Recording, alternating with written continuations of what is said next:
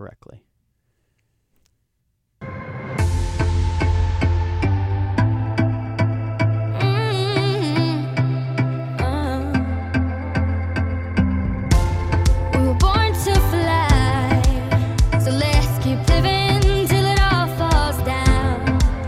Oh boy, this is going to be a fun one, I can tell. Hello everybody, welcome into our Bronx Rose Hill studios. I've got Tyler Bailey and Mir Gorey with me. Mir, I said that right, Mir? Yeah, you said it right. Okay, perfect. And this is the FUVFC podcast. Got quite a squad today. Got 3 people for the second week in a row. Didn't think that was going to happen. Mir, a little tardy to the party, as we like to say. Thanks for bailing me out, man. Really appreciate that. A little bit of a long trainee meeting, but it's all good. We got him in the show, and Kevin O'Malley back there behind the glass working his magic with the thanks a lot, Kevin.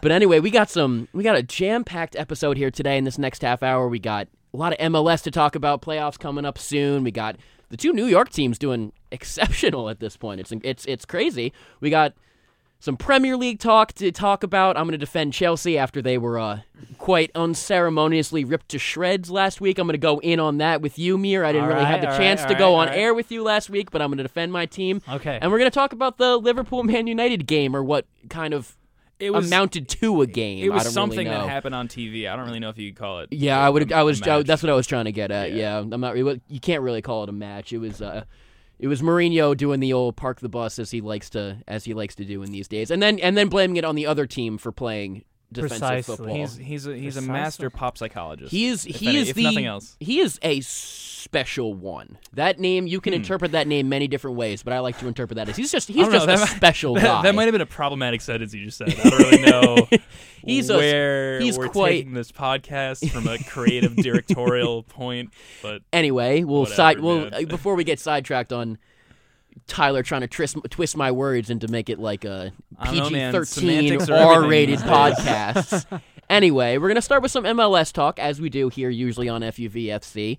And Red Bulls yesterday, clinching the top spot in the Eastern Conference. I was there for the first time. I was at a Red Bulls game for the first time, a New Jersey Red Bulls game, as you like to say. Oh, you like soccer, bro? I dabble in it sometimes, But, yeah, it was a great game. I was pleasantly surprised by the experience there, by the atmosphere and everything that goes on there. It wasn't a complete sellout, obviously. I mean, it's a huge stadium for a Sunday after. A Sunday afternoon. Yeah, you're supposed to. It's not like anybody's doing anything, but you're supposed to be watching the other kind of football. It is true. A Sunday afternoon. Come playoff time, that thing will be absolutely packed. I was there for the Eastern Conference Finals back in 2014 when we were just tender young freshmen, and that thing was packed. There were fireworks. Okay, Jermaine Jones scored for the Revs. It was crazy. No, good. I'm glad to hear that. It's good to see that soccer in the New York area. I mean, obviously, it's been so.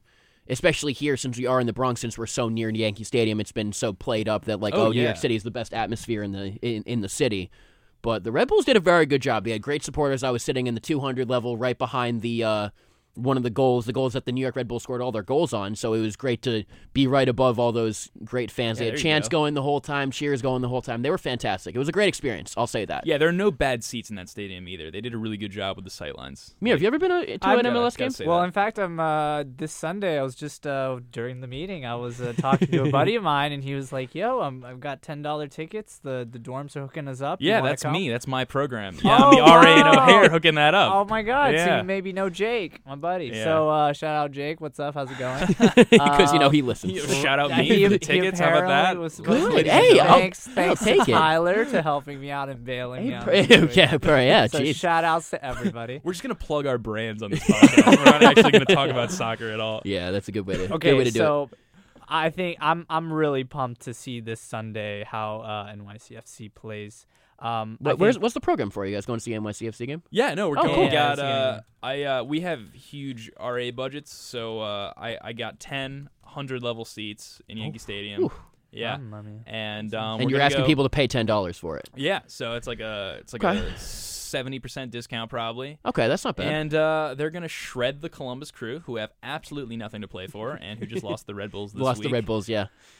And it's gonna be a really good experience. I wanna have kids go and see that. Oh wow, Yankee Stadium, no matter what sport's being played there, is actually sick. And New York City is actually fun, and soccer is actually fun. And MLS is actually fun. No, it's the most affordable like spectator experience you can have in New York. No, the Red Bulls said this in their pregame ceremony. They were just like, apparently they were ranked as the most satisfied fans by their fan experience. I'm just like, that's fair. I mean, the stadium's beautiful. The food is not overpriced. For a stadium, it's not badly priced, and it's just a fun time. It really is. Well, stadium's a little out there. Yeah, the area around it's pretty not that great, but the path turn it's not half bad. Come playoff time, dude. When I was on there for the Eastern Conference Finals 2 years ago, sardines. Yeah, absolute sardines. I could imagine. They're extending the station so more people can like stand on the platform, but I don't think it's going to be done by the end of the season. It definitely looked like it wasn't going to be.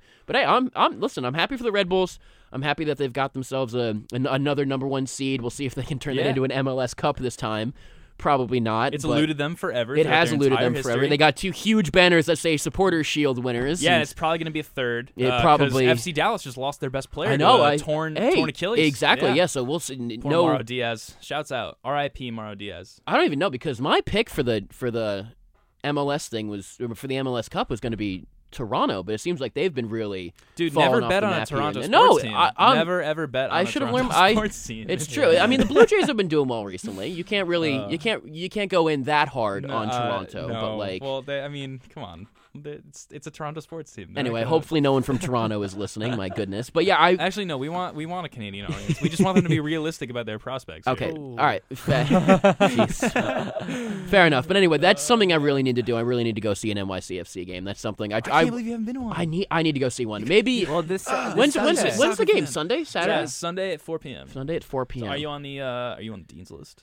Am I on Dean's list? Are you on Dean's list? Who do you think I am? Well, the ceremony. Come on now. I'm on Dean's list for FUV. Come on. All right, now. That's good enough. that's what really matters. They should send you this game then. Go ask Bob for some tickets. Okay, I think I will. Even though Bob hates soccer, he won't admit it. But anytime I bring up soccer, I'm just like, hey Bob, it's like the European Championship. This is on One-on-One, our talk show during the summer, and I was hosting. Like mid-July, like right around the final. And I was like, Bob, hey, like we should do something for the European final. Like it's Portugal, France, like it's going to be big. And he's like, no, we don't have enough people in our market who are fans. And I'm just like, Bob, you do realize we have a team. We have 2 teams in the New York metro area, and we live in it's the most cosmopolitan city on the planet. Thank you. That's what I was going at. New York is probably the biggest soccer city in the country. There were I'd say. 87,000 because of all the different people from different nationalities. It's got to be the biggest soccer city in the country. But I mean, all you need to know is like 87,000 people at MetLife for the exactly the Copa America final this past summer. And I said this. I think I said this to you at the end of the summer, or during the summer at some point. But I said it was so great to see how everyone on Chile and Argentina took that as a major tournament final. It was so great to see that. Like it felt like one watching it on TV. Absolutely, and everybody was saying like, "Oh, this is going to be like a scrimmage. This is going to be like, this is going to be like it doesn't matter. This doesn't decide the Confederations Cup." But each team gave their all in that match, and as you saw, like Messi was so distraught after that. For a little while. He was just like, "Oh, I'm going to quit." Yeah. He was like, train home.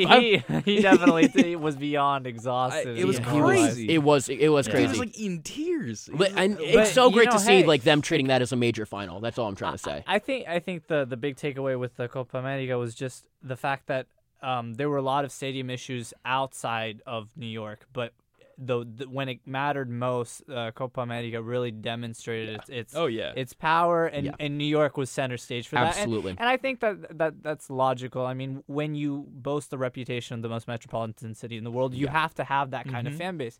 And I'm really excited to go see on Sunday the NYCFC atmosphere, and I'm sure getting back to the results and stuff like that, I think the NYCFC is going to want to I think show up the Red Bulls a little bit. Oh, of course. And say, we're the new guys on the block, but this is our city. And obviously they're backed by Manchester City, so they're going to want to have that little flavor to them. Of course, yeah. Yeah, and I mean it's quickly. Have you been to a New York derby?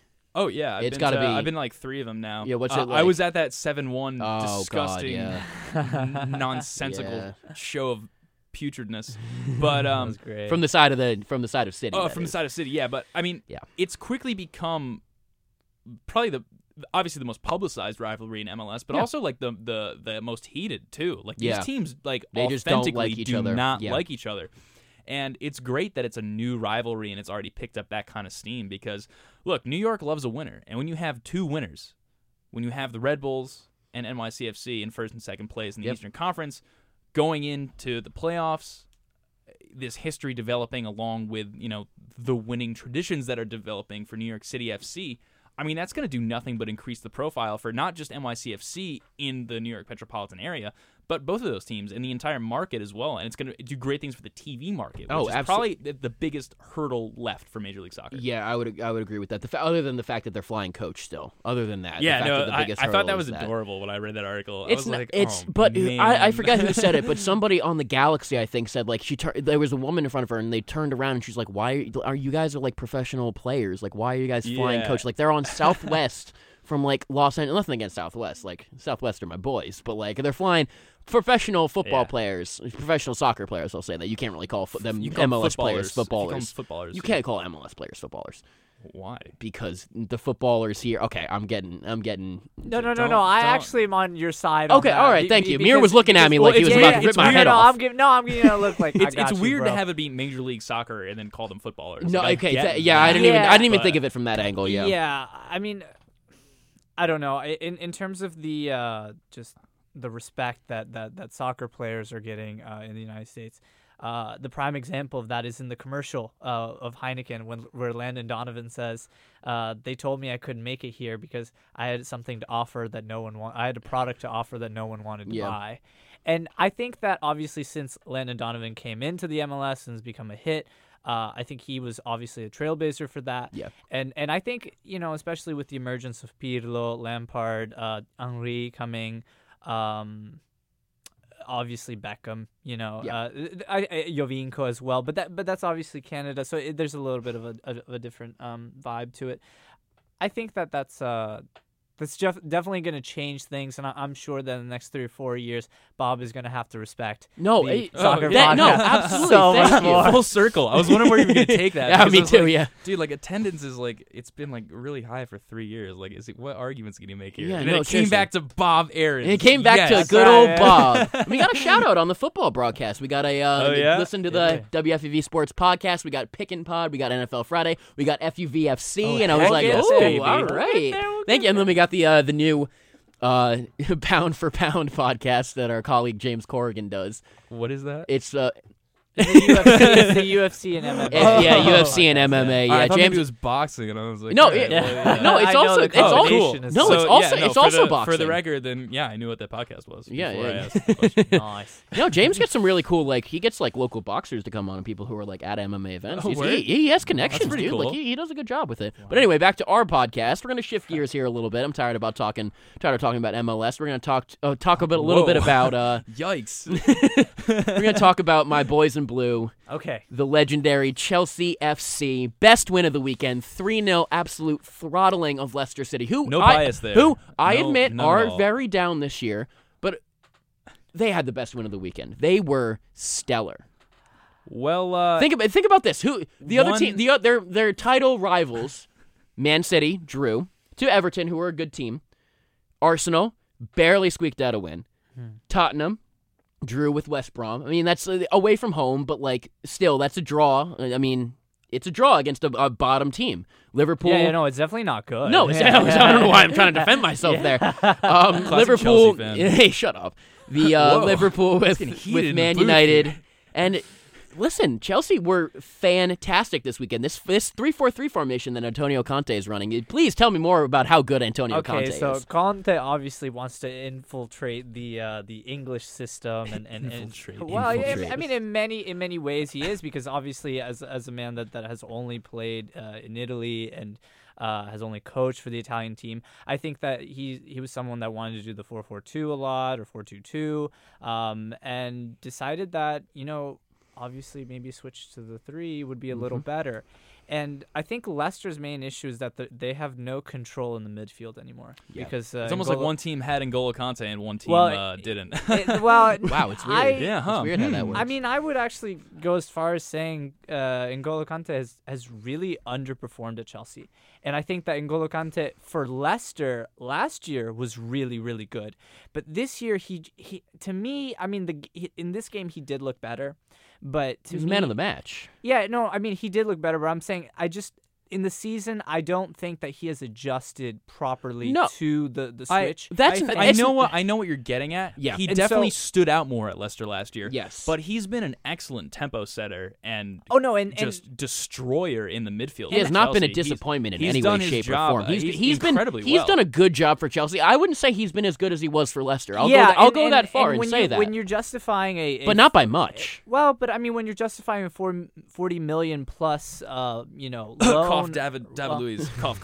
Well, I mean, obviously, I would say that like you have to play up to a certain standard that you were at a year ago. Yeah. And I think that match was exactly as you said, Tyler. It just shows that obviously Leicester doesn't have Kante, and so they can't run the same system. Yeah. And that back five that is really, to be honest, very average. But last year was just stellar because they just dove for every last chance. They really just put in every maximum effort that they could. And they also knew that Kante could back them up. And now Kante's in a different system. And obviously he's doing well at Chelsea in the sense that obviously he's a good player. But to me, he's not really performing at the same level that he did last year. And therefore not justifying the price tag. Obviously, a switch to the new formation might, and obviously this is going to be to your liking, John, prove that Kante is going to end up becoming even more valuable than his price tag. And therefore, I think that he's going to do better. But I think that to this point, I personally would say from the games that I've watched, I don't think that he has justified his price tag. And I think that this game was maybe his beginning to getting to that level. Okay. And I think also that it showed that Leicester, in a sense, needs Kante more than Chelsea needed Kante in that game. Well, they definitely need something because their season has been a disappointment. Because it's always going to be a disappointment when you don't follow up a Premier League title with another Premier League title. Yeah. But they're very far down. But another point about Kante, he wasn't brought in to be the kind of player Paul Pogba was brought into Manchester United to be. No, he wasn't supposed to be the superstar. He's a very expensive piece of the puzzle, but he was brought in to be a piece of that puzzle. Naturally, he's meant to control the midfield, and that is exactly why Leicester has fallen apart, because when you're playing two strikers, you have to control the midfield schematically, and Conte's excellent at that. The thing is, what Conte tried to do with the Italian formation, which is typically using just one striker, using Costa, you don't have to have as much emphasis on the midfield as you would normally have. The thing is that Conte obviously took a little bit of time to develop to that. And that's why, naturally, the formation switch is helping him. And that's why in this game, the new switch to the 3 was better for him. But Leicester is suffering because they don't have him in the midfield. And because they play two strikers, they're just falling apart. The wings have to crash back in to cover the defense.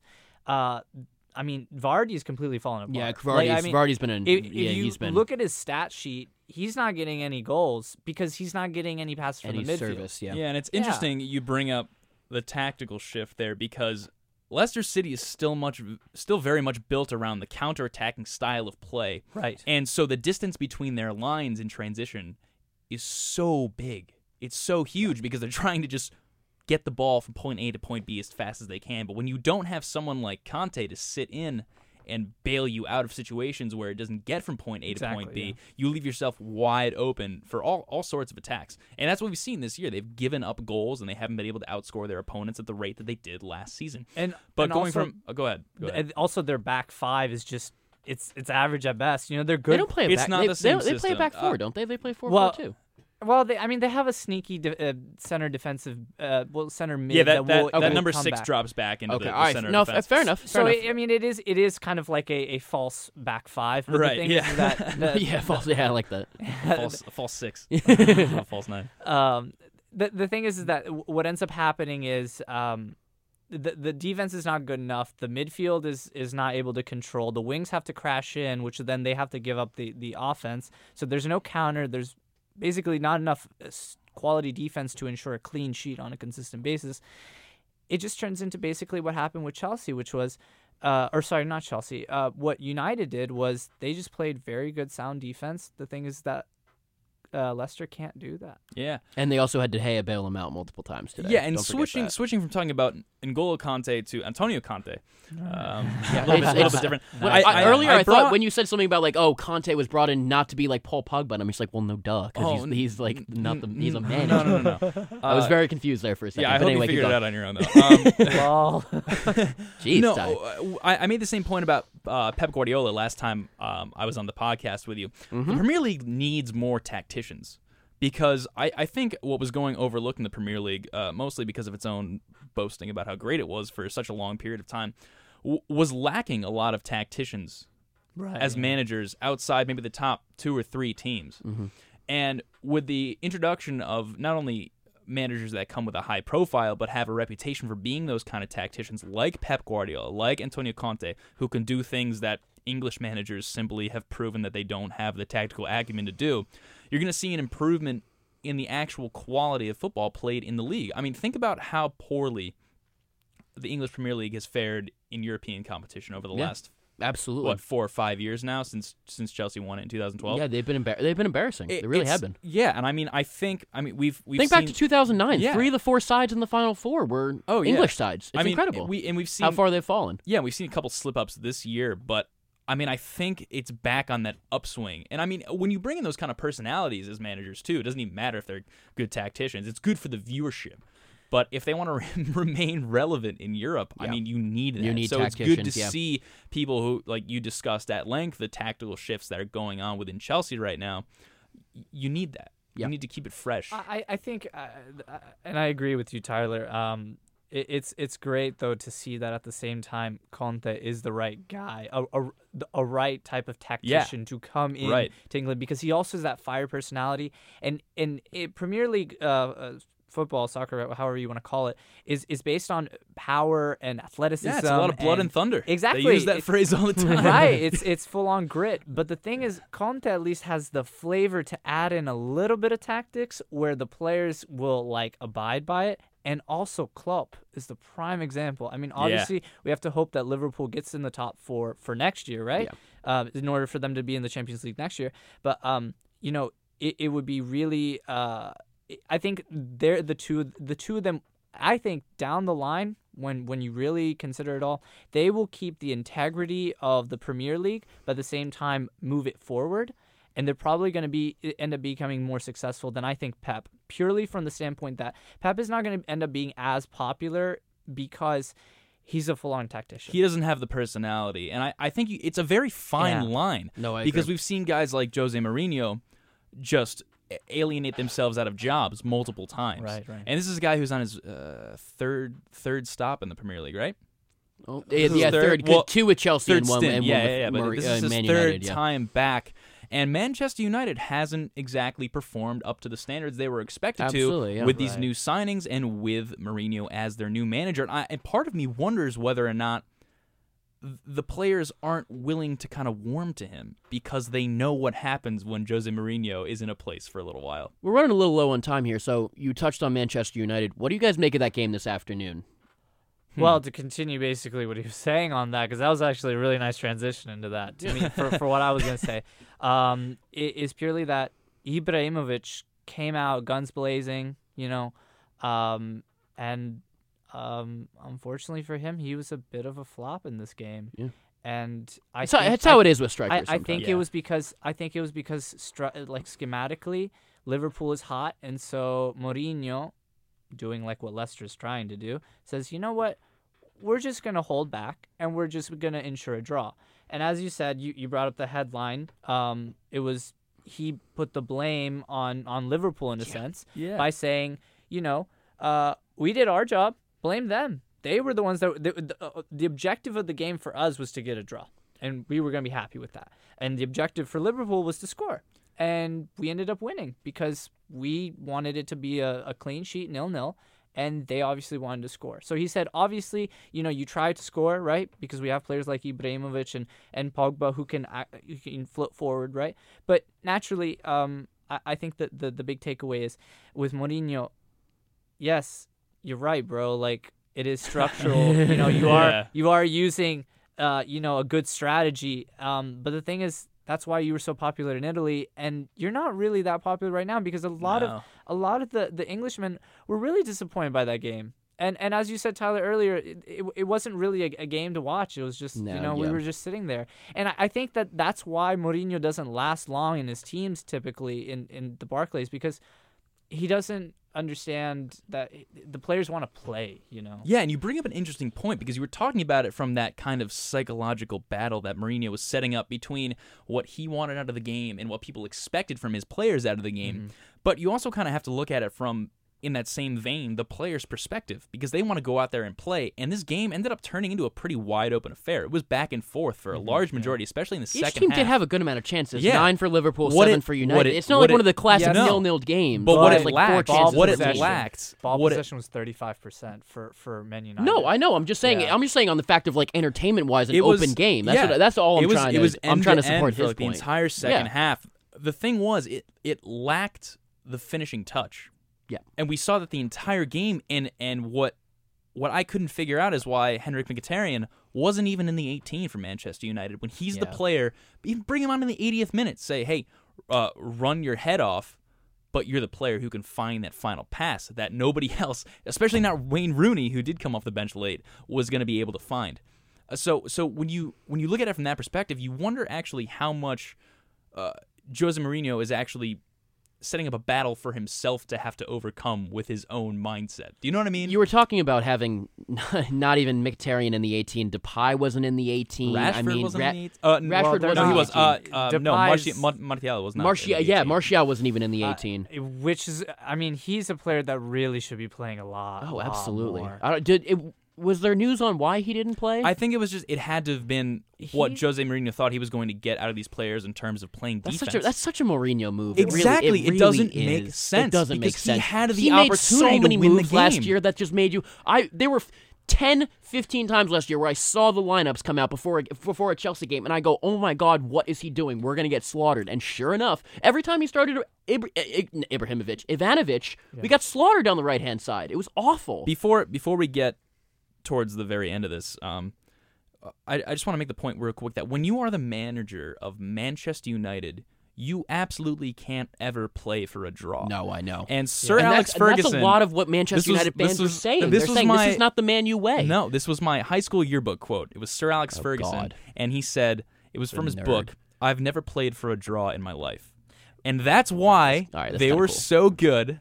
They won those 13 titles under him, and afterwards they've fallen apart because either the managers they've appointed can't handle it, or they think they know too much, like Jose Mourinho, and they play for draws, and they outthink themselves. I'll say this because we do have to wrap it up here. The best comment I saw online after that game was only Jose Mourinho could make a team with Pogba and Ibrahimovic play like Stoke City circa 2009.